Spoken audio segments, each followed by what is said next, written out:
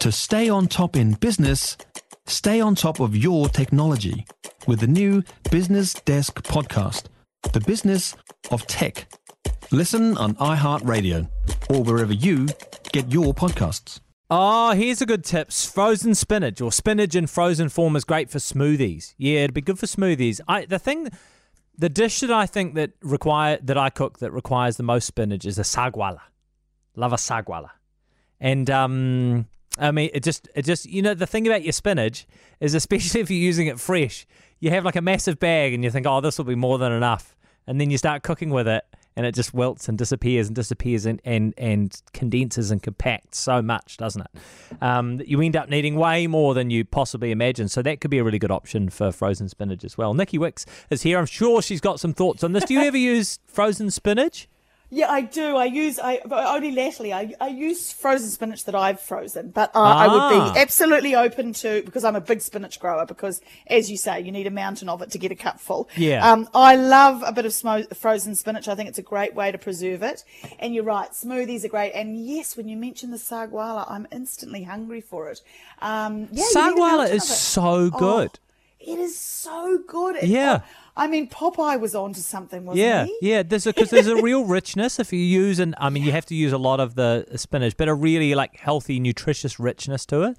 And it sort of goes creamy. It does. You just got to cook it on It's got to be on the slow though, eh? You've just got to go take your time with the sagwala. Take your time. Yeah. Don't hurry it. Okay, exactly. Anyway, this morning you have for us a recipe for a grape and chicken salad, so something completely different.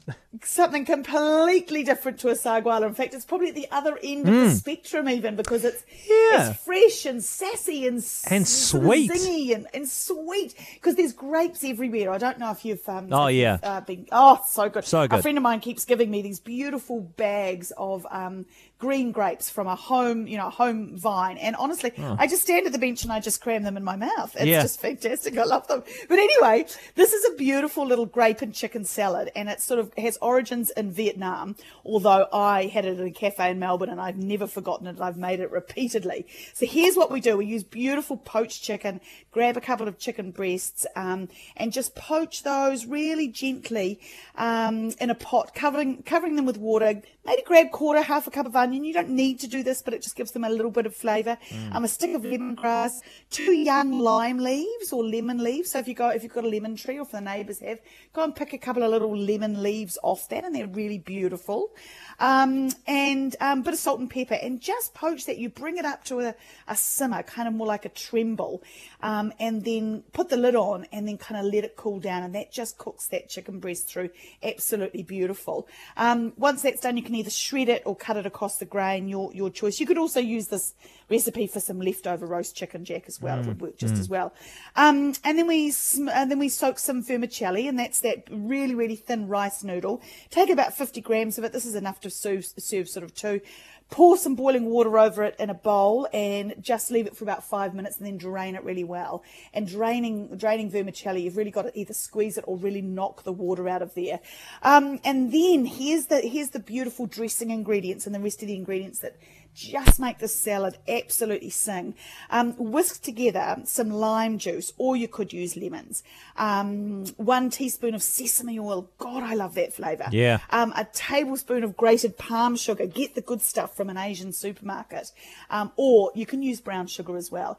Tablespoon of fish sauce. There goes your salt. And 4 tablespoons of coconut milk or coconut cream. And just check for the balance of flavours. You're wanting to taste saltiness, the acidity from the citrus. You want a bit of sweetness in there. So if you haven't got all of those kind of really pinging around, then just adjust those. And then we've got a cup of beautiful grapes, red or green, fine. You can halve them if you fancy. 2 chilies. So we've got a bit of heat going on here. Yeah. Oh yeah. You need the chili in this. And just take some of the seeds out of there if you like, and chop them up nice and fine, so you get a kind of even distribution in this salad. And then a big cup, like a packed cup of mixed fresh herbs of mint, coriander, Vietnamese mint. You can even go basil in there at the moment. And don't forget to smack that mint between your palms of your hand to really explode that flavour out of it.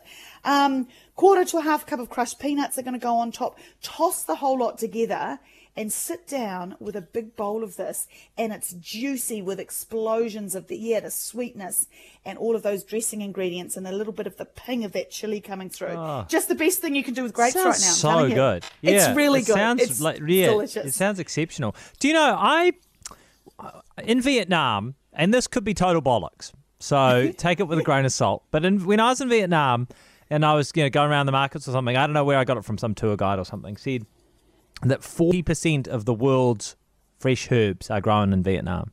Oh, that doesn't. Would you believe that? Me. When you're smashing your mint and your coriander and everything? That's amazing. Now, I would believe that because if you think about how much is consumed in Vietnam or nearby countries of fresh herbs, just huge amount. And also if you go to those markets, as you were obviously in one, just mountains of them. Not little bunches of coriander, but mountains of it. And I suppose the climate's good for growing it as well, isn't it? It's lush and it's wet, and that's just perfect for a lot of those herbs, those soft herbs.